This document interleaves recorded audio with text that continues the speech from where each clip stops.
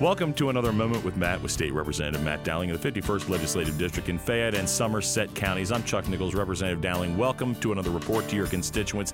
And this week we'd like to begin by talking about vaccine rollout and the fact that right now we have vaccine available and we don't have arms to put it into lined up. What do people have to do to get their shot? Well, since we talked last week, and of course we said Fayette County was doing very well, in addition to that, we have more vaccines available in Fayette, and the availability to actually get them out because of the great system that WVU Medical was put together with the task force at the Uniontown Mall. Now, they've installed a phone system where they are now taking inbound calls at 724-430-3900, 724-430-3900. Give them a call if you're interested in the vaccine. And the other thing we'd like to talk about this week also relates to the pandemic response, but this has been an ongoing problem for pretty much the entire year that we've been experiencing this, and this is the unemployment compensation system. Clearly, it was not ready to handle the load that got thrown on it, but the sad part is it doesn't seem to have gotten a whole lot better in the course of a year.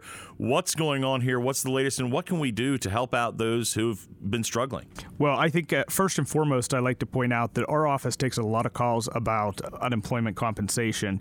And it is the Department of Labor and Industry, which is under the governor's office, who maintains that program and takes care of that program. So we do have a liaison. We can try to make a phone call into the department, but we're running into the same problem that constituents are with just busy signals when you're making that call.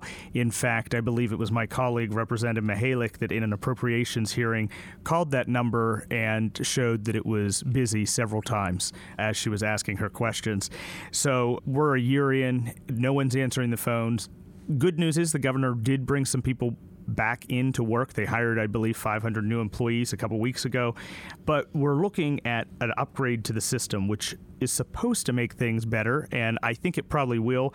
Before the program, you and I were looking over their press release that just came out today, and it mentions that the system that will be replaced is a 40-year-old mainframe legacy system. That is just stunning to hear, a 40-year-old system from the early 80s. I mean, my iPhone needs an update about, every 6 months, and I have to buy a new one every 2 years, and we are using a piece of technology that old that we are trying to do online services through a system that it was never built for. So definitely an upgrade that people are going to be looking forward to, and that is happening early in the month of June.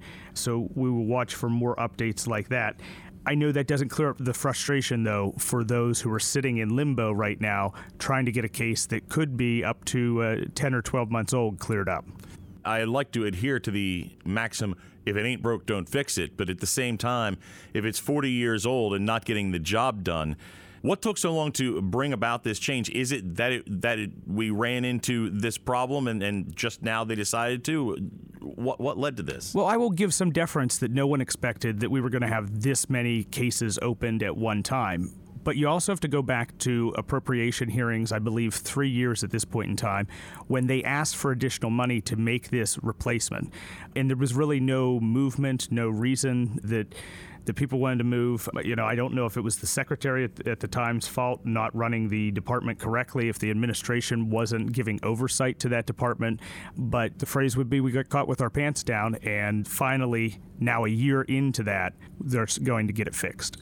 So this week, the key here is we're working hard to try to at least fix this unemployment system. It looks like we're coming out of this a little bit. Is this good news? I certainly hope so. New technology is always something that people question. And we have two new technologies, the vaccine and this system. Hopefully they both move us in the right direction. But if you need assistance about anything, pandemic or otherwise related, you can give my office a call at 724-438-6100. Visit me on repdowling.com, Facebook, Instagram, or Twitter. Representative Dowling, thank you for this informative report to your constituents, and tune in again for another Moment with Matt.